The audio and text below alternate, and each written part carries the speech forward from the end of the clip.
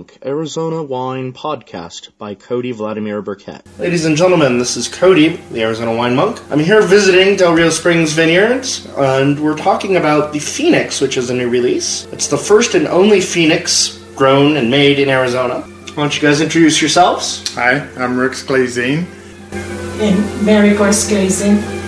So what brought you guys to Chino, specifically for wine production? The Chino area in this basin is cool enough to grow the kind of grapes that we intended to grow when we retired, which was, I retired from Sonoma County, so Pinot Noir was my favorite red, and I liked the Chardonnays and the Sauvignon Blancs off of Napa Valley too. So when we came here, the children were in Phoenix, so they wanted us to retire in Arizona. So we did a lot of searching for the microclimates that would be cool enough to grow the grapes we were wanting to grow, and the Chino Valley was the one that fell out the best. It had the best soils, the best. We get the cool air coming from the Grand Canyon through the what they call the Ash Fork Gap, and that allows that cool air to build here in this valley and gives us the cool nights, moderating temperatures. So it's a great location for the cool climate grapes. Which is exactly then why you didn't go with Wilcox, because Wilcox is bigger, warmer climate, even though the land is more. Yeah, they've got a lot of area, but it's hard to get high enough to get the kind of microclimate it would take. This is good, because everyone's tried experimenting with Pinot Noir and Chardonnay down there, and it's been largely because of that, everyone's concluded that, oh, these grapes are not good for Arizona. Why are we doing them here? We're going to tear these out and put them up here, or not grow them anywhere, so to speak. But that being said, it's always struck me as interesting growing up, because I would read about these vineyard landscapes and the climates, and it's like, why was no one growing in Chino? And now you've started, although Granite Creek has been there forever. Several years. It was originally a Concord vineyard when they were doing juice grapes, pressing it for juice, and then they evolved over into a wine vineyard now. Which is good, because I don't like Concord. Yeah, it's not a wine grape, that's for sure. And the neat thing about us now is this year we have some people over at the base of the Black Butte that have a 5-acre vineyard they put in this year. With the Northern Italian grapes. Yeah, I saw that on Facebook. The Torrel de Go, Free Luano, and a few others. Rebelagola, and the Shreve. So again, these are, Torrel de Go there's some Torrel de Go on House Mountain in the Verde Valley, but that's about it, as far as I'm aware for the state. So it'll be nice to have It likes a cool climate. That's northern up along the base of the Alps in northern Italy where they grow the Torrel de Go. So it should do good here at this higher elevation. So what all do you have planted here at Del Rio Springs other than the Pinot Noir and the Phoenix? We have, in addition to those two, we have Carmenere, and we have a small patch of Vignoles. And our experimental vineyard that we've got several cool climate and kind of mid-climate grapes that we're trying here. See how they do with the climate, see how they handle the spring frosts and stuff. You need a lot of late budding grapes for here because we have frosts. Just prior to Mother's Day, we can still have frost here. Yeah, there was a lot of terror down in Sonoita this year. There was a huge frost that hit, and a couple of vineyards definitely got hit pretty hard from what I heard. Yeah, we get frost. Well, matter of fact, right now, even today, we had 38 degrees was our overnight low, so we're just above freezing. So the beauty of it is that the Phoenix and the Carmenere are both late budding as well as the Vignoles. So they're just basically scathed the frost because they don't come out until about Mother's Day is when they start blooming. We've got our shoots now are only about 2 or 3 nodes high on those grapes, where the Pinot was a lot taller. But the beauty of the Pinot for us is we do the long winter pruning, and then we come in and cut back to the 2 buds once the frost period is over with. So that's how we do Pinot here. The key here is to get through that spring frost. Everything else usually takes care of itself. So what do you have in your little experimental plot? We've got, I've got a feung Gewürztraminer we're trying. We've got some Grüner Veltliner, some Pinot Blanc. I have some Kernling, which is a bud sport off of the Kerner. It's a pink grape. Oh. Yeah, real interesting grape that we've planted. So we're just seeing Chardonnay. We have a lot of people wanting a Chardonnay because we're so cool up here. They say, why aren't you growing Chardonnay along with the Pinot? So we've got some Chardonnay. We're trying a 76 and a 95 clone. Any Pinot Meunier?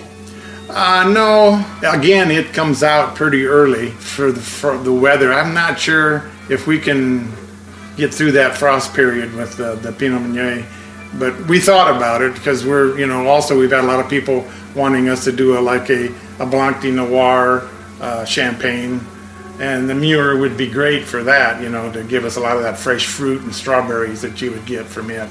So how many acres do you have right now? Presently we have 6 acres, and we have 3 3/4 that are under vines. And next year we plan to plant the other part out down our hillside. That's why we're trying the Chardonnay, because we have ideal soils. We have that lighter clay soil. We have the red soil, the redder clay with the volcanic ash up here on the bench. But as it goes down that hillside, it gives way to a lighter grayer clay with more limestone in it. And it's east-facing slopes also, which is perfect for the Chardonnay. So we're saving that spot, and if the Chardonnay works, the test vines, that'll be where we'll put our Chardonnay. You're planning on doing that whole hillside Chardonnay then? Yes. Or? Okay. Yeah, the whole hillside clear down to the base. You started off in Sonoma County then for wines, or? No, actually I had a winery in Iowa many years ago that we produced mostly hybrids, and the vinifera was Chardonnay brought in. I had Riesling and some Sauvignon Blanc that we bring in from California and Oregon. And then I had to choose between the winery and the job. So I at that time, back in '84, it was the job that won out. So I went ahead and was public works director, trying to work my way. Every time I said I'm just working my way west to the wine country, and sure enough, we ended up in Petaluma. I was public works director there, retired from there, so we had ample time to really tour that wine country. We went to classes on growing grapes and establishing a vineyard at the Santa Rosa Junior College, offered some viticulture and grape growing classes, so we attended those before we retired. So between having the information on winemaking and then the information on growing grapes from Santa Rosa Junior College, we felt confident to go ahead and put a vineyard in, and that's what we're doing here. Nice. Hey, it looks beautiful, by the way. I took a peek out there after I parked, and it looks like everything's coming in beautifully. Yeah, we've got good, and we've got what we call high density planting. What that allows us to have self-regulating vines more, so we don't end up a lot of cluster thinning, and that the vines will just put up enough to get the kind of fruit concentrations and the yields that we're looking for, especially in the Pinot. And we have the high cordon wire, which is actually, we're bringing the Pinot up. We first started at 32 inches, but we found out that 32 is a little low for harvesting. Yeah. And so they said, this is really a way you can get these higher. So we're switching them over to a 39-inch wire now for the cordon. And the Carmenere and the Phoenix are both on 40-inch. So what are the biggest challenges you found growing out here in Chino, other than that frost? That's probably been the biggest challenge, because we have very low humidities, and wind is kind of also, but most of these vines that we're growing are pretty tolerant to the wind. Some vines, the shoots will snap in the wind, they're a little more brittle. But with the Pinot and the Carmenere and the Phoenix, they held up well in the wind that we have here. But primarily because of the low humidity, we love that, because again, it saves us from the mildews, the powder.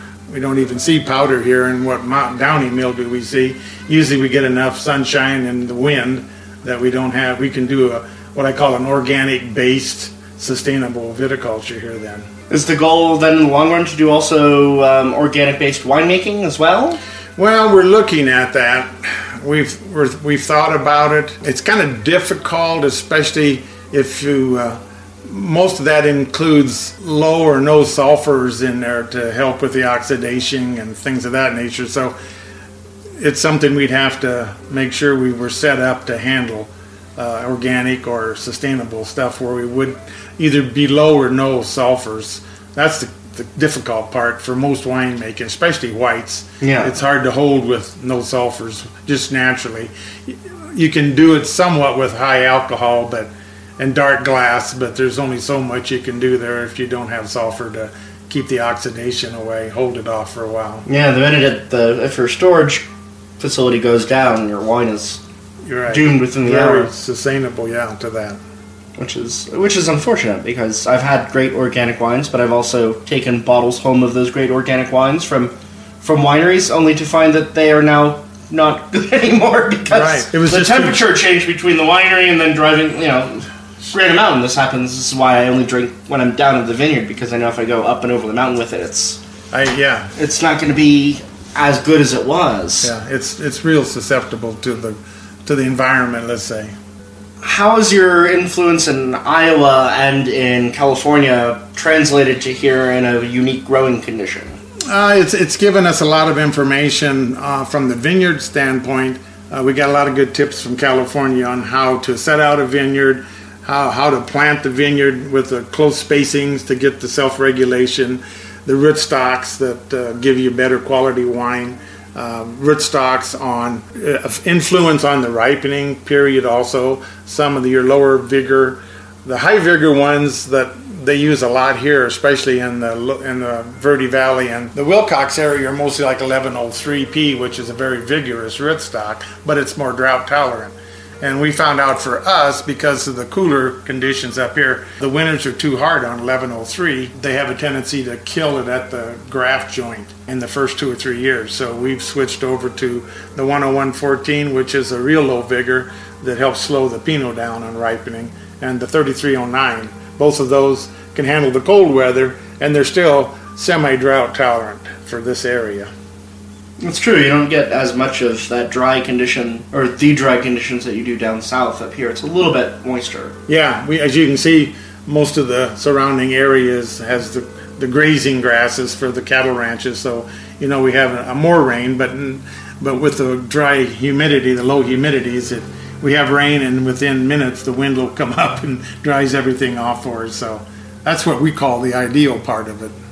So what we've got here in our glasses is the new Phoenix.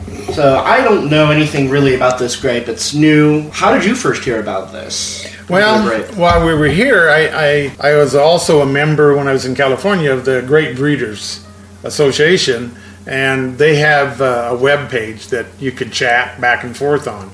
And there was a gentleman in Oregon that had received these Phoenix grape that they brought in from Germany through England via Canada, and then through Canada it migrated down to Oregon.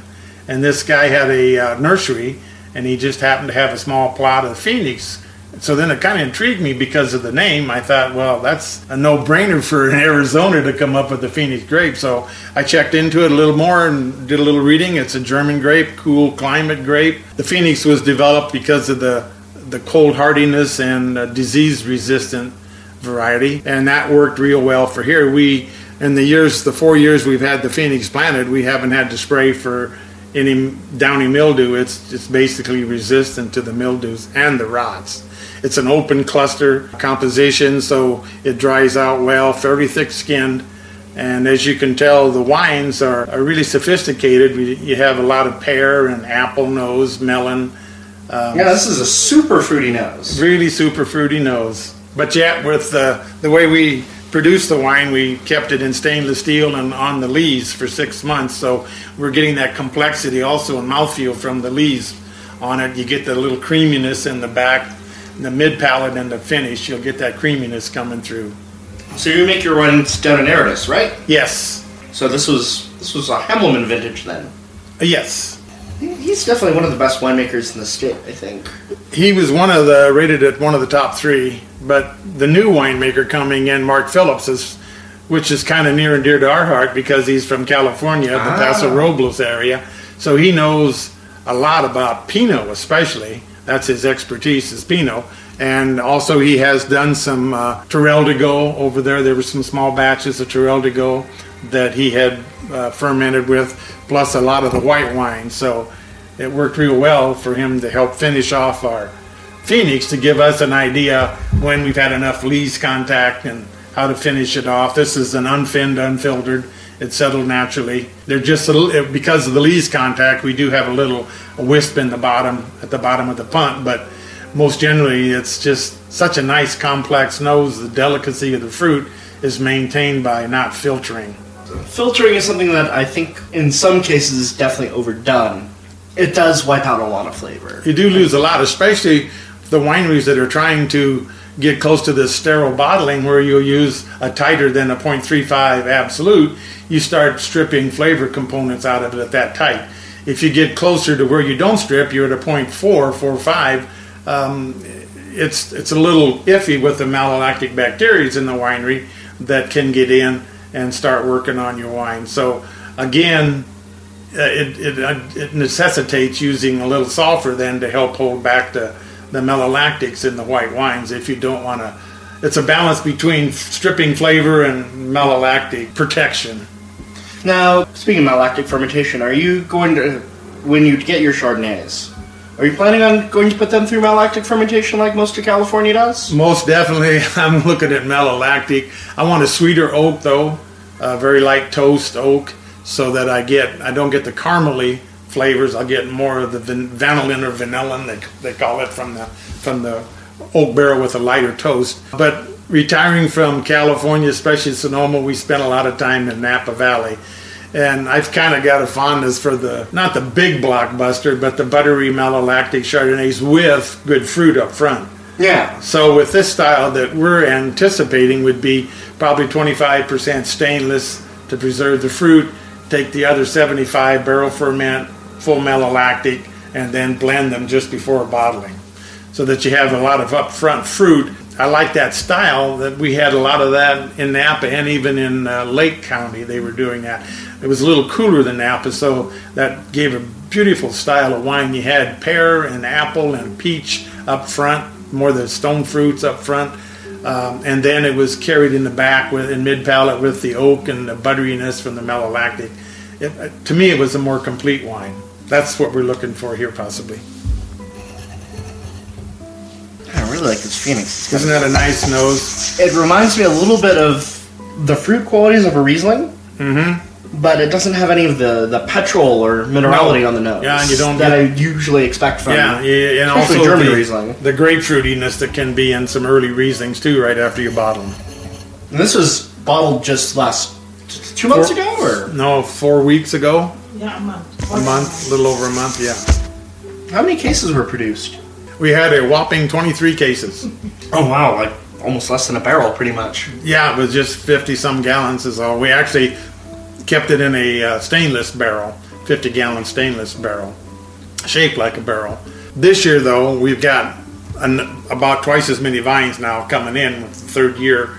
So we have some 4-year-old and 3-year-old Phoenix. So we're hoping to get in the 40 to 45 case range now with this harvest coming up. So is there going to be another bottling of the Pinot and the Carmenere as well this year? Yes, up soon, next month we'll be doing the Carmenere. Ooh. It's been in the French oak for 10 months, so he thinks it's big enough. The new winemaker, Mark Phillips, said that he thinks it's far enough along and developed enough that we can go ahead and bottle that in June so we can release it in August. Give her a couple months in the bottle and see how it's coming. We're hoping that'll be an August release.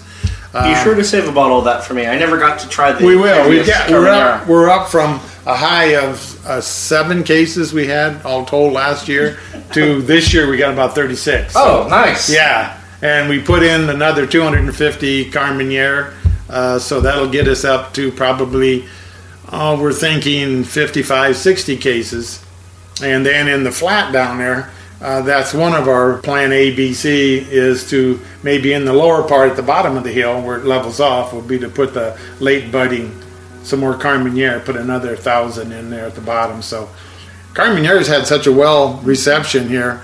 People love the flavor. It's like a blend of Syrah, the spicy fruitiness of a Syrah along with a cab. Well, more like a cab. It's a cousin, actually, to the Cabernet. So in the mid-palate, back palate, you start getting a little of that Cabernet flavor, the herbaceousness kind of coming through eucalyptus that the cab carries. And then up front, though, you get a lot of heavy, dark cherry, dark cranberry fruits with a lot of body and spiciness. At the tasting last night, the people were noting on the combination how your nose gets bombarded with that dark, ripe fruits, almost like Kirsch, cherries, and blackberries. And then as you swallow it in the mid-palate, then you start getting that just the subtleness of that Cabernet characteristics that they like the two combined. So that's why we're sticking with the Carmenere and adding more. It likes this cooler climate also. It was one of the 5 Bordeaux grapes, but Phylloxera killed it because it didn't graft well with the rootstocks at the time. And so a lot of cuttings went to Chile and Argentina thinking they were Merlot, and actually it was Carmenere, which was a lifesaver for that variety. So now they're growing it here. We are anyway, and there's some in Washington State. I think a vineyard has some Carmenere up there. I don't know if they're producing. They had some Toucan wine they had, but I haven't seen any since. So I don't know if they're still doing Carmenere, but it loves this area with the bright sunny days, the cool breezes, and we get more fruits and cherries out of it than you would of the herbaceousness and the greenness that you would get from the Chilean and Argentina wines. So I have to ask this because I'm obsessed with Georgian varietals. Is there any plans for anybody to plant any Georgian varietals up here? Because this seems like it would be perfect for Saperavi and some of the Georgian wine. The closest that we've gotten to that has been a Gruner Veltliner. We're trying that. That's an Austrian grape that does real well. It's like a Riesling. In these cooler climates, you get good acid. We don't know what kind of fruit characteristic, because most of the GVs you get from Austria are kind of high acid. Yeah, it almost overwhelms the fruit, and they're very, very stark. Yeah, stark and high acids, and I think here we can bring more fruit forward along with good acid. Just like this one has a nice citrus finish to it. Yeah, this is beautiful. This is also going to be extremely food friendly. Oh, very food friendly. We've been pairing it, the wife and I, with different forms of food to see which ones it goes well with, and we found that, of course, seafoods, shrimp, and we've had scallops, and we've had salmon. Yeah. Oh, this salmon would be beautiful. Yeah, it carries through the heaviness, oiliness of the salmon real well with that acid in the tail end. And then we've used it also with the fowl. It goes well with turkey, chicken, even pork. It handles real well as a white wine. It goes nice with a loin, a pork loin, a roasted pork loin, and roasted duck is real well, because it again can cut through that oiliness, the fat of the duck that some of the wines can't. This just is so nice with that. Cheeses, of course, you'll be able to try some cheeses here. You can try it with. Yeah, see how it works for your palate with that. We have pear and apple here. You can try it, and then we have some crackers, and you can try it with some creamy brie cheese. According to Francis Robinson here, which I got the book in front of me because I don't leave home without it, apparently. It's most common and successful in England, even though it was originally developed in Germany. I think primarily the part that works so well for England is they have the cool climate, like Germany, and they also have the moisture. They have a lot of high humidity there, and the Phoenix does well. See, for mold and mildews and the black rots, it's really resistant to those, and so it's easier to manage in the vineyard. I think that's why England likes it so well. Makes a lot of sense. I've actually never had any wine from England, surprisingly. I've been trying to find, because I know they also do a sparkling Sauvignon Blanc from one of the vineyards there. That's their number 2 most planted is Sauvignon. I think it's that, and then their third is a particular strain of Pinot known as like Waltham's Pinot or something. Yeah. That's an interesting one. There's a gentleman in California that has a vineyard, but I've been unsuccessful in securing any cuttings from him. We've tried 2 or 3 times, and every time he's been politely refusing to let loose of any cuttings, but I'd love to try it here in this climate just to see how it would add to our clone diversity. We have a diverse selection of clones based on our schooling and experience in California. We have the Pomard clone, the 667 now, the 115, the 777, the 828, and the Martini. So the nice thing about the this Martini clone, yeah, their heritage clone. Oh, and it does a nice job. It produces a Pinot, a big full Pinot with the strawberry jam kind of characteristics, and so that gives us another component to our wine, with the 828 being more cherry fruit driven, and the strawberry cherry combo, blackberries out of the 777, and the earthiness from the 115 and the Pomard and the 667, blending those together. Why, I think we're going to have some really complex and full spectrum wines off the Pinot. Well, the Pinot that from the last vintage that was bottled, I liked it. Everyone I poured the bottle for liked it. My boss, who is Jason from Passion, who is obsessed, or has been obsessed historically with Pinot Noir, also loved it. So it's definitely one of the best Pinots I've had, period. I've generally not been fond of most American Pinot Noir. It feels too over-extracted, too bold, not as subtle and as fun as the Burgundian. Not the finesse in there. And yours totally had that, which shocked me. Well, that's the style I told you I we had like. to eat my hat. That's why I have a new hat now. Yeah, there you go. Yeah, we strive for a Burgundian-style Pinot. Based on your information, too, I think that the terroir here is really good for it because of the soils. We have the redder clay soils that the Burgundy region has, along with the ash from the volcanic ash in this. You said this was an ancient lake bed with volcanic activity. And you can see that from the cinder cone peaks out here that we have all around the house. And with that ash, it's porous, that we get good drainage, but we still get the minerality driven out of the soil. Pinot has a tendency, to pick up the terroir that it's growing in and reflect it. And I think that's why when we were producing some small batches ourselves before the vines actually got big enough for commercial release, I also would indicate to the wife that this doesn't remind me of any of our California or Oregon Pinots that we'd ever tasted. I said, it reminds me more of an old world, French Pinot, or even New Zealand. They have soils with a lot of volcanic in it too. That I've is never a tried style. New Zealand Pinot. We've had the two Paddocks Pinots, and they're really similar to the Burgundian style Pinots. More finesse, more food driven wines than California, because of Napa being so close to Sonoma, and Sonoma trying to compete with Napa. They have a tendency, like you're saying, they're trying to carry their wines along with Oregon into the 24, 25 bricks, heavy extraction, and you end up with big Pinot Noirs that are 14.5%, 15% alcohol. And it's just not what Pinot is really intended to be. It's more like we do, a 13% alcohol wine, more food friendly, something that will carry across the spectrum between the white meats and the porks and stuff, the fowl. More where the Cabernet is, as you know, is more for heavy roasted meat. And Cab or Tannat. Yeah, Tannat. Oh man, that's really got the tannins in it too. I love Tannat. If you get one where the tannins are starting to ripen together, boy, that is a lovely wine, isn't it? I had a French Tannat about a year ago, and that was so tannic. Even it was in 2003 too, and it was still so tannic. It was like drinking a Greek coffee that had raspberry and cherry fruit syrup. Essence, yeah. And it was just like almost grainy. It's like, gosh, I feel like I'm going to get a caffeine fix from this wine. It's great. And the Tannats that I've had from Arizona, they're not as tannic, but they're more tannic than their equivalents in Uruguay, which is, they're nice. I like Arizona Tannat. This should be a good place for it. The Petite Syrah and Tannat both should do good here. I haven't had very many Arizona Petite Syrahs.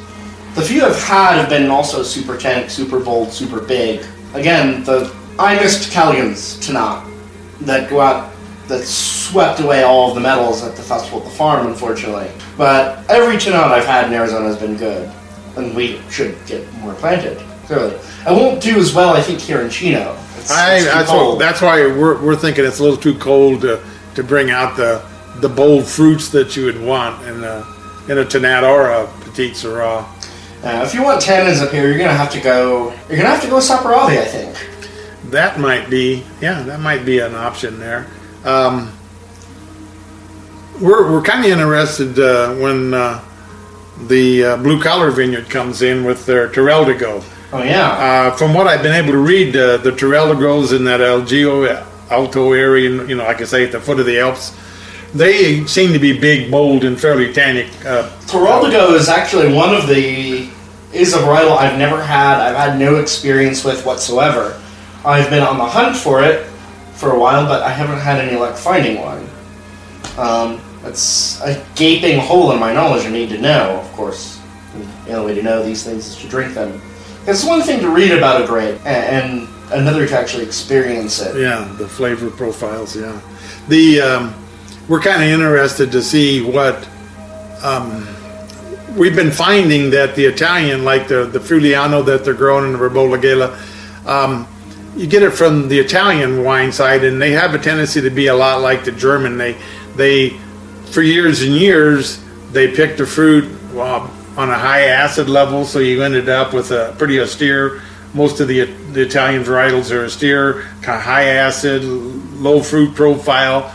Some more minerality will show through. So here, with the more sun and the good richer soils, I think that you'll be able to have a little more fruit balance in with the acids and the minerality on these Italian, especially the ones that they're growing in the northern Italy. And we were excited again to see what that Tannat or the Teroldego will do with this kind of climate, and do a barrel fermented, take it on the order of a Merlot or a Petite Syrah, just to see how big it can be. Are you going to be harvesting from them as well, combining your fruit with those? Yeah, that's, I think, and they are ultimately wanting to do a winery down the road, I believe, but right now, I think the first 2 or 3 years until they get the vineyard up and rolling, they have 5 acres planned in there at theirs also.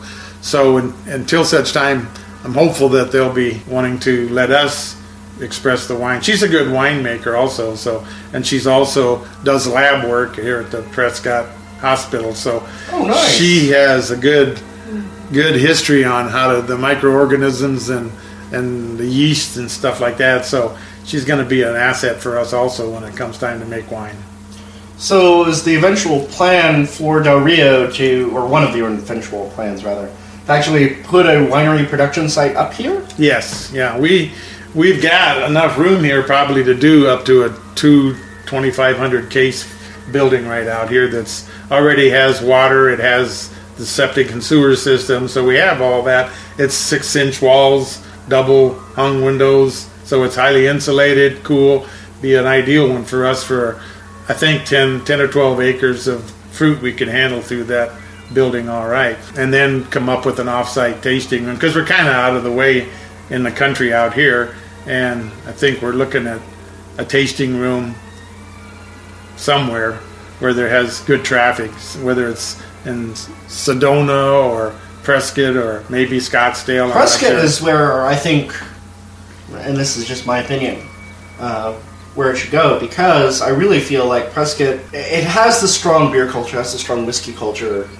It's starting to get a wine culture now thanks to Superstition Meadery. Because along with the mead there, which is very unusual and novel and delicious, they're also starting to serve Arizona wines. I know the Pinot was served there for a time. Yeah, they had our Pinot there for, I think they had a case they tried and was selling it by the glass. Yeah, we had also some there at the Plaza Liquor store there. He likes Pinot Noir, so we had ours there, a case also.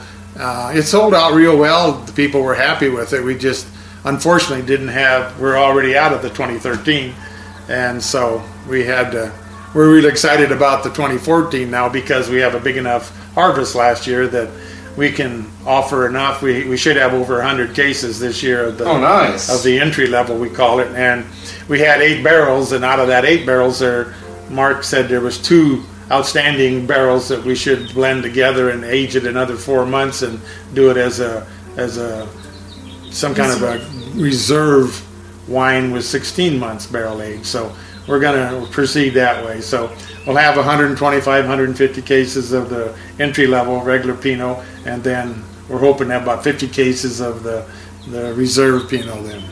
That'll be fantastic. It'll be interesting to see the difference. That reserve, incidentally, was our best block with the Pommard and the 115, the 777. Which answers another question I was going to ask, of which of the Pinot clones do you think is doing best here? Well, they all have their attributes. The 777, 115, Pommard is a little later bud break than the 828. But the 828, we like it because it has such a vertical, upright growth habit. Just well-mannered in that respect. It's a little early on. This will be the first year for the Martini clone that we have. But it seems to be going fairly upright. So it'd be interesting to see how it performs over the next 2 or 3 years. But probably myself, I love the flavor profile of the 115. That to me gives it that leatheriness, the forest floors. Though Pommard gives you the darker color and the darker, deeper fruit. 777 is a lighter fruit, more like a raspberry or dark cherry. 828 is definitely like a tart pie cherry.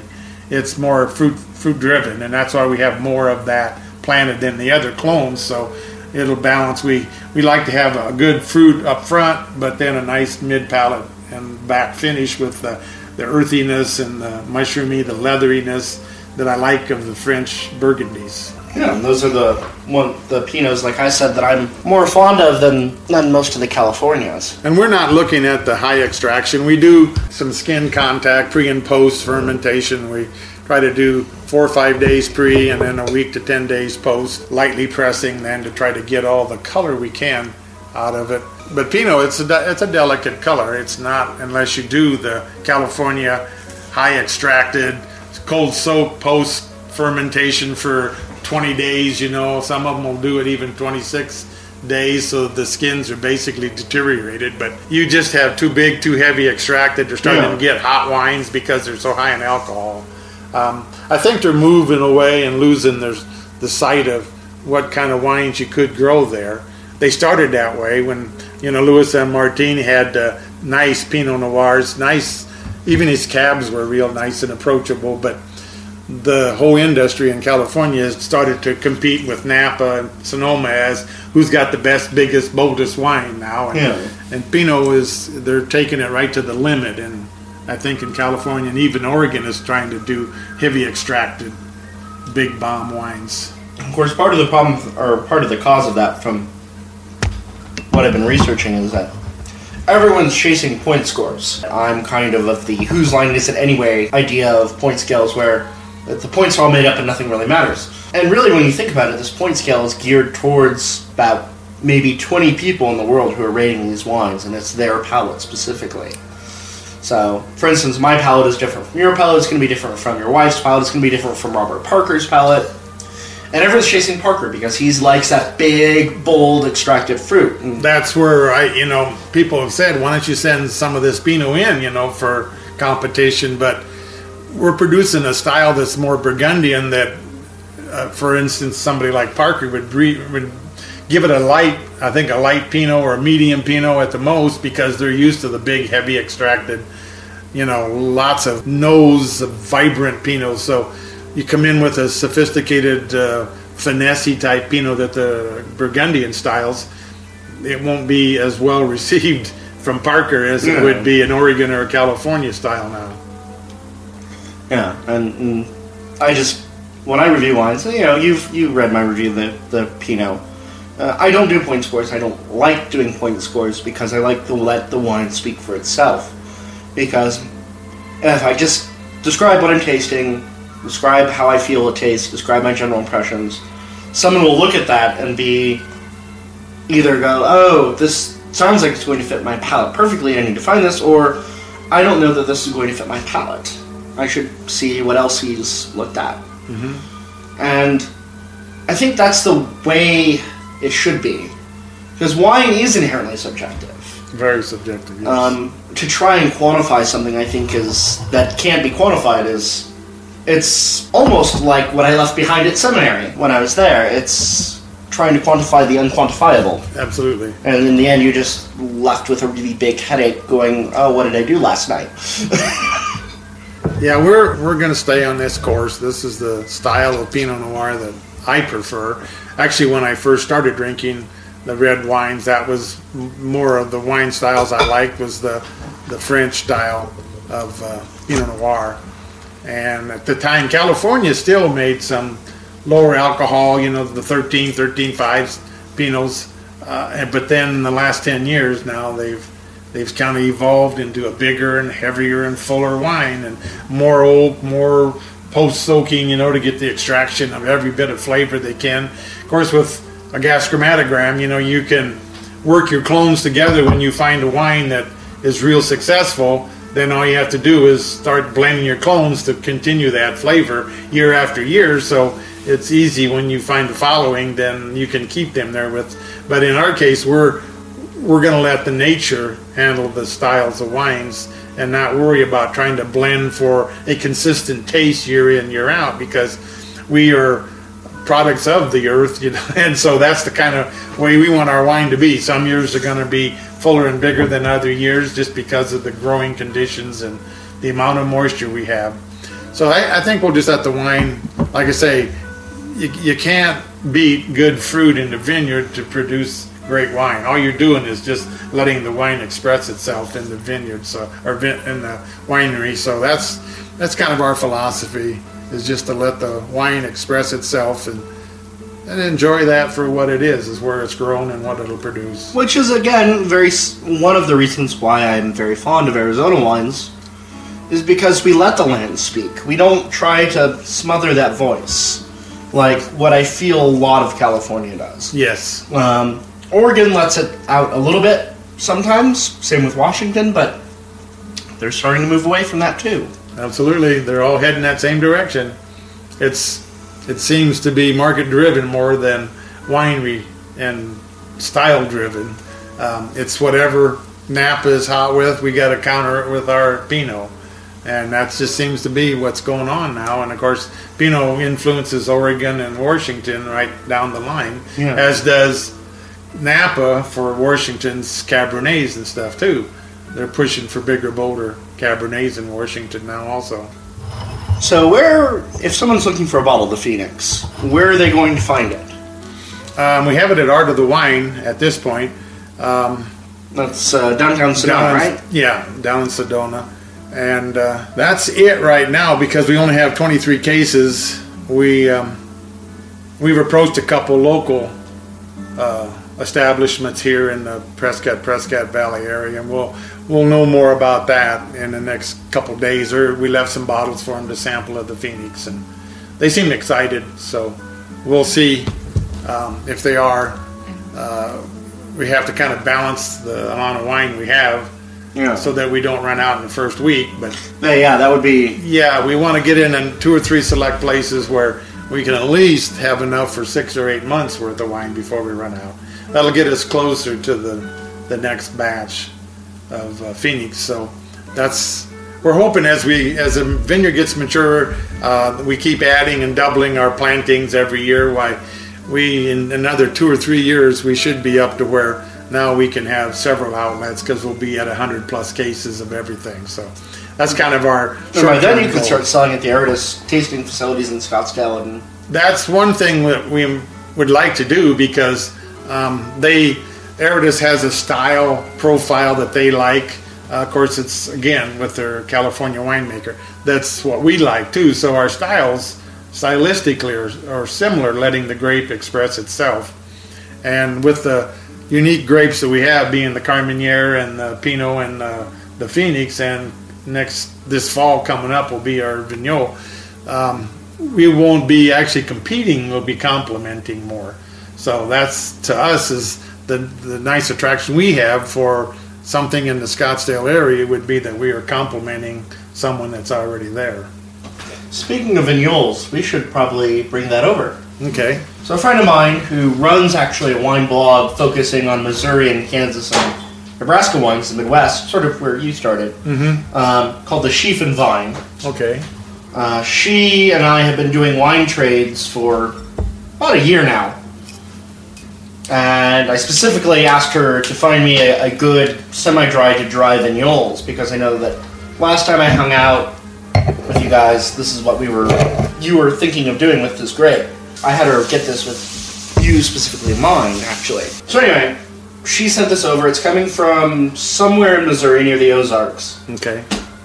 So we've got a Missouri Vignoles here, so it's a little bit, offbeat, I assume. I mean, I had a Vignoles from Stonehill. Mm-hmm. That was a sweet dessert. Mm-hmm. Thank you. Late harvest. So this is semi-dry. Okay. I've not had this yet, so I have no idea. So this will be your first harvest of Vignoles this year. Yes, this will be the first one this fall.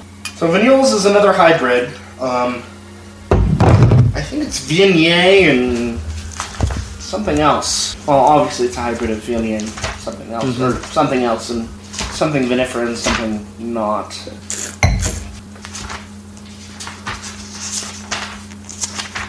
Oh, Soubreau and Pinot Noir hybrid. Yeah, that's why we have the tight clusters, and it gets the thicker skin from the Soubreau and also the heavy fruitiness. I'm getting this one definitely has a more floral quality than the Phoenix. A sort of acacia lily on the nose, and then there's pineapple. Yeah, very heavy with the pineapple. And that's one of the traits that's nice about the Vignoles, especially for late harvest, is the peach, apricot, pineapple notes that will come out in that wine. That's kind of why we're thinking that to kind of give us a good spread of our wines, we'll have the two reds that are dry, the dry Phoenix, and then a sweet white in the Vignole, so that we can cover, as far as the people out there that like a full spectrum of wines, will be able to have that sweeter offering for them than this, hopefully in like maybe around Christmas this year.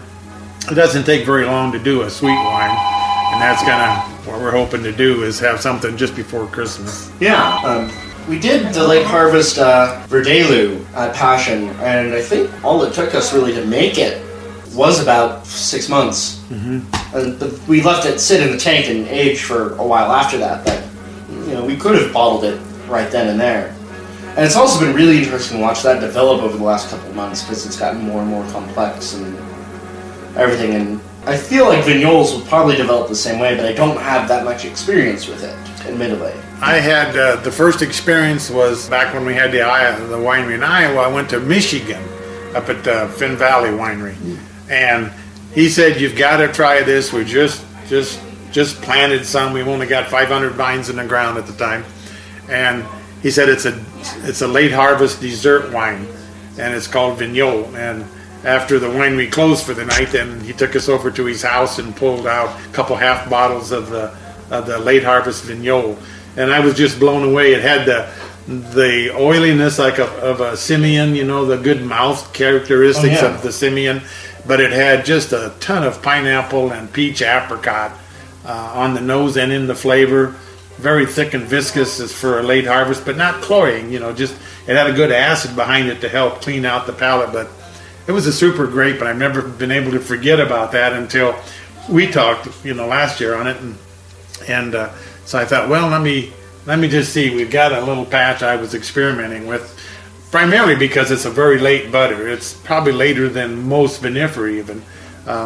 When we had the Carmenere is late, the Vignole was probably 10, 12 days behind that when it come to bud break. Yeah, and it's something you could just about put in a frost zone and not have to worry about it having trouble with spring frost, because it buds out so late. And it's so hardy. The thick skin is good. We don't have the moisture here, but it does well in the Midwest, where they have more humidity and rain, because that thick skin more resistant to the molds and the rots. And it takes on a botrytis well too. We don't have that here; it's too dry. But I think we can do a select late harvest and kind of accentuate the pineapple, peach, apricot-y noses of it. Yeah, this one's got the super pineapple note. Very pineapple, isn't it? And it's also got some residual sugar too. I mean, this is sweet. And that's what we're thinking about doing, is trying to get the bricks at around 23 bricks, and then arrest it so that we'll end up with maybe 7 or 8% residual sugar and about 8.5, 9% alcohol. So it'll be a real nice. Why so low for the start bricks? Because the late harvest that I know Pillsbury did and Sweet Lie Symphony, that was at 30 bricks. Yeah, it'll take it up.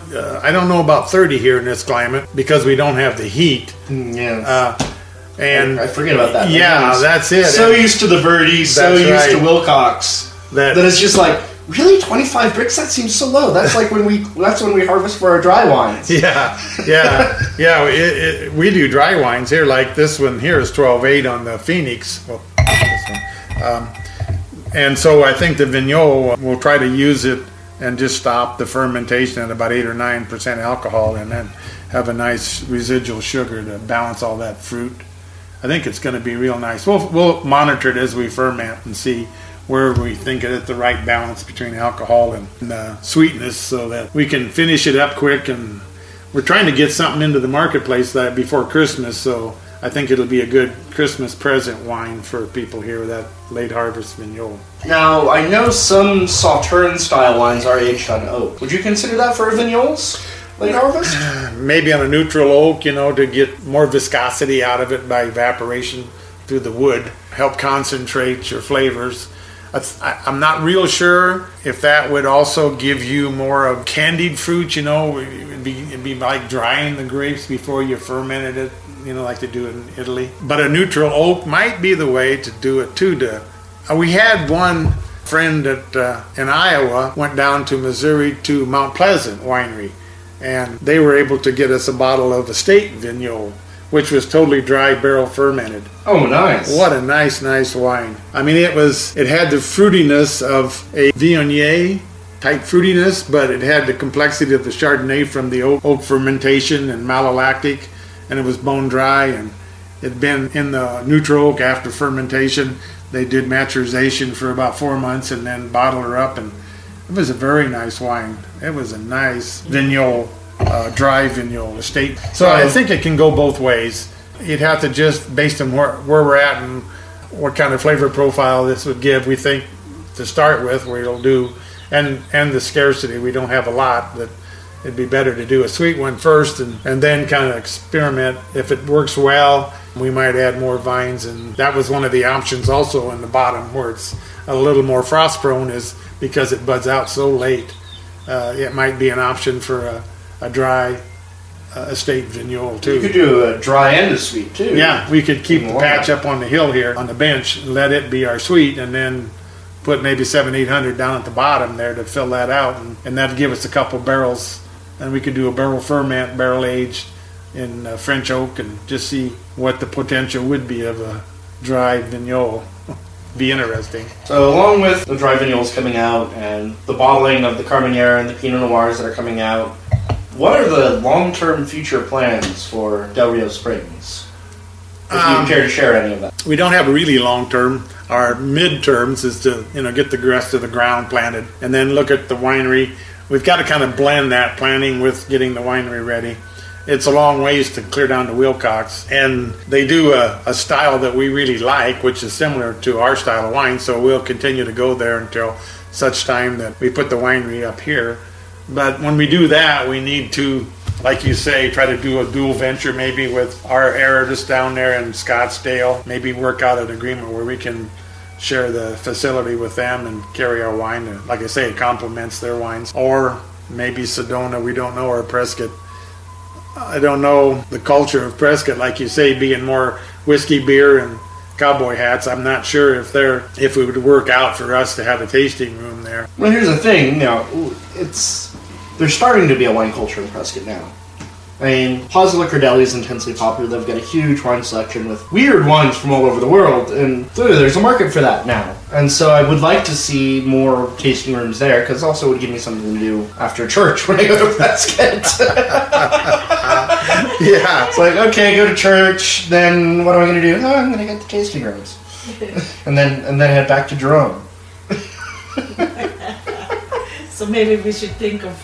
Yeah, maybe just have a home for Cody then on Sundays. There we go. Yeah, we see a lot of people around there. It's just trying to find a place, and it'd have to be in the square, I think. Yeah, the square is really the only place you can do it. The space there is going to be... Yeah, if you're off a block, you're out of it totally. I mean, people just won't walk.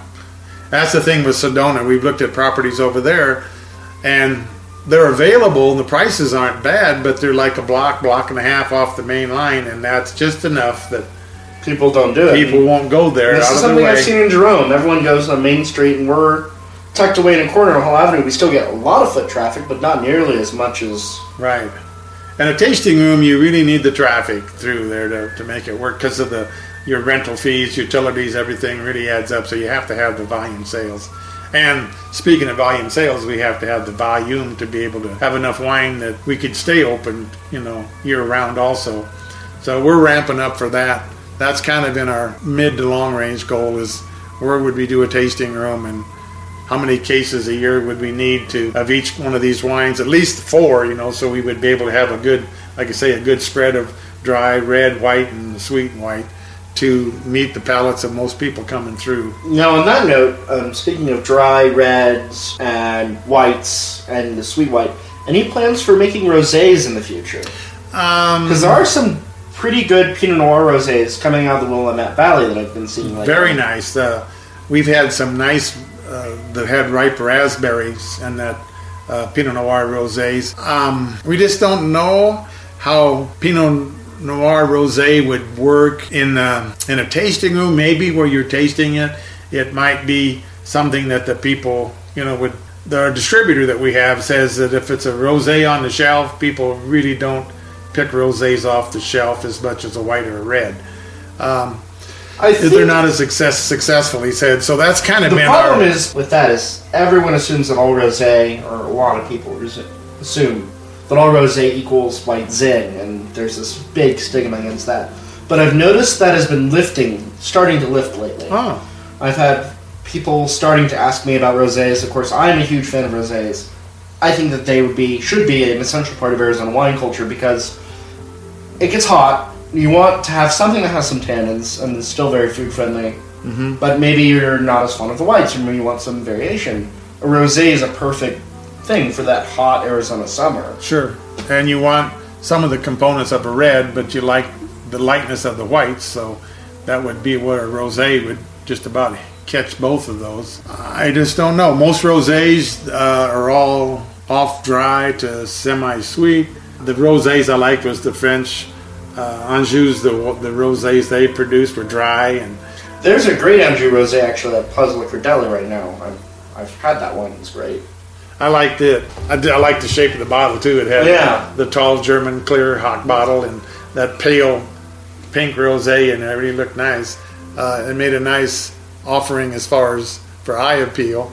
And the wines I like. We had a nice dry Grenache rosé that Aridus is making. Yeah, I tasted that when I was down in Wilcox last week, and I also tasted the Grenache rosé from Deep Sky. That was also great too. Deep Sky. Arizona produces great dry rosé. I think they probably could here again because even though they're warmer, they're dry too, and that's a beauty thing about being in this drier climate compared to even California. They have more humidity, and I think that's one of the pluses that we have is that it's able to let that fruit carry through, and you can, like you say, you can get longer hang times here too, even though it's warmer. If you manage the canopy with some leaf cover, like for us now, we'll try to do leaf thinning on the east side of the vines for as soon as we get into the veraison, and then we just leave it there so that the afternoon sun is sheltered from with the leaves, and then about 10 days before we harvest, we'll pull leaves on both sides and let the sun mature both sides of the cluster then. But it gives us that opportunity to keep the hot part off so we don't end up with the stewed cooked fruit type flavors. We get more of the fresh cherry flavors rather than a cherry compote or something like that. We end up with a bright cherry flavors, nice bright fresh raspberry, strawberry. I think that's a lot in the canopy management that helps with that fruit, maintain that fruit, even though we have this good direct sun up at this elevation. I think this will be what will work nice for the Vignoles. We'll know this fall. Yeah, I'm really looking forward to that. We're excited to try it. Because that'll be, to my knowledge, also the very first Arizona Vignoles, too. I think it probably will be. I heard a rumor that there was someone growing it up in the White Mountains, but they just planted it. Yeah, so somebody is up there, I think, growing Vidal up there, too. That's what I heard, too. Vidal and Vignoles. And Vignole. Some red, I can't remember for life. Well, Vidal and Vignole would do good, even more so than a Saval, because the Vidal, again, has the tough skin. Yeah. You could make a wonderful ice wine off of Vidal also. They do a lot of that in Canada. I've had a Vidal ice wine, actually. It's very interesting. And then I had a bone dry Vidal from Stone Pillar in Missouri. Okay. The funny thing is, I think up there, and also the vineyard in Williams, I guess they're going to be getting their first harvest this year. I don't know really anything about them either. Is that theoretically you could do an ice wine up there, and that's going to be interesting. Definitely. I don't. And it'd be worth it just for the sheer amusement. It's like, oh, here's our ice wine. You're in Arizona. How did you get an ice wine? Because everyone assumes again that Arizona's all Phoenix. So. Yeah, we looked at when we were trying to locate here and find a vineyard spot, we looked at Williams. The only thing that kept us from going there was it's a little too cold in the winter and a little too wet. Yeah. It needed more of your French hybrids, like a Vidal and Vignoles. I think the Phoenix would do good up there with thicker skin and more cold tolerant. I think it'd probably do okay up there. It'd be interesting to see what kind of fruit profile you would get from that Williams area where it's really cool up there. But that was the reason we didn't locate up there. There were some beautiful spots along the interstate there, as Wagon Wheel has. I still haven't been up there yet, mostly because I have no way of contacting them. I've been trying to find an email address for them for... Well, they ran into some situations over trying to get the winery to be able to sell to the public. I think that was another situation that we had to anticipate when we were locating too, is they're up there in that Coconino National Forest, so they have some rules and regulations the National Forest has regarding alcoholic beverages in the National Forest land, selling it to the public. I think the county has some, it's a new venture up there in Coconino County too, and they're trying to figure out what's the best for them going forward also. So it's good that they're actually going to be laying the groundwork for future wineries up there, that Wagon Wheel. Well, gang, we're going to keep on sipping our Vignoles and our Phoenix. Until next time, this has been Cody, Arizona Wine Monk, hanging out with Rick over here at Rio Springs, and your wife has disappeared. Just disappeared. Until next time, everybody, this is Cody and Rick, and we are signing off. Until next time.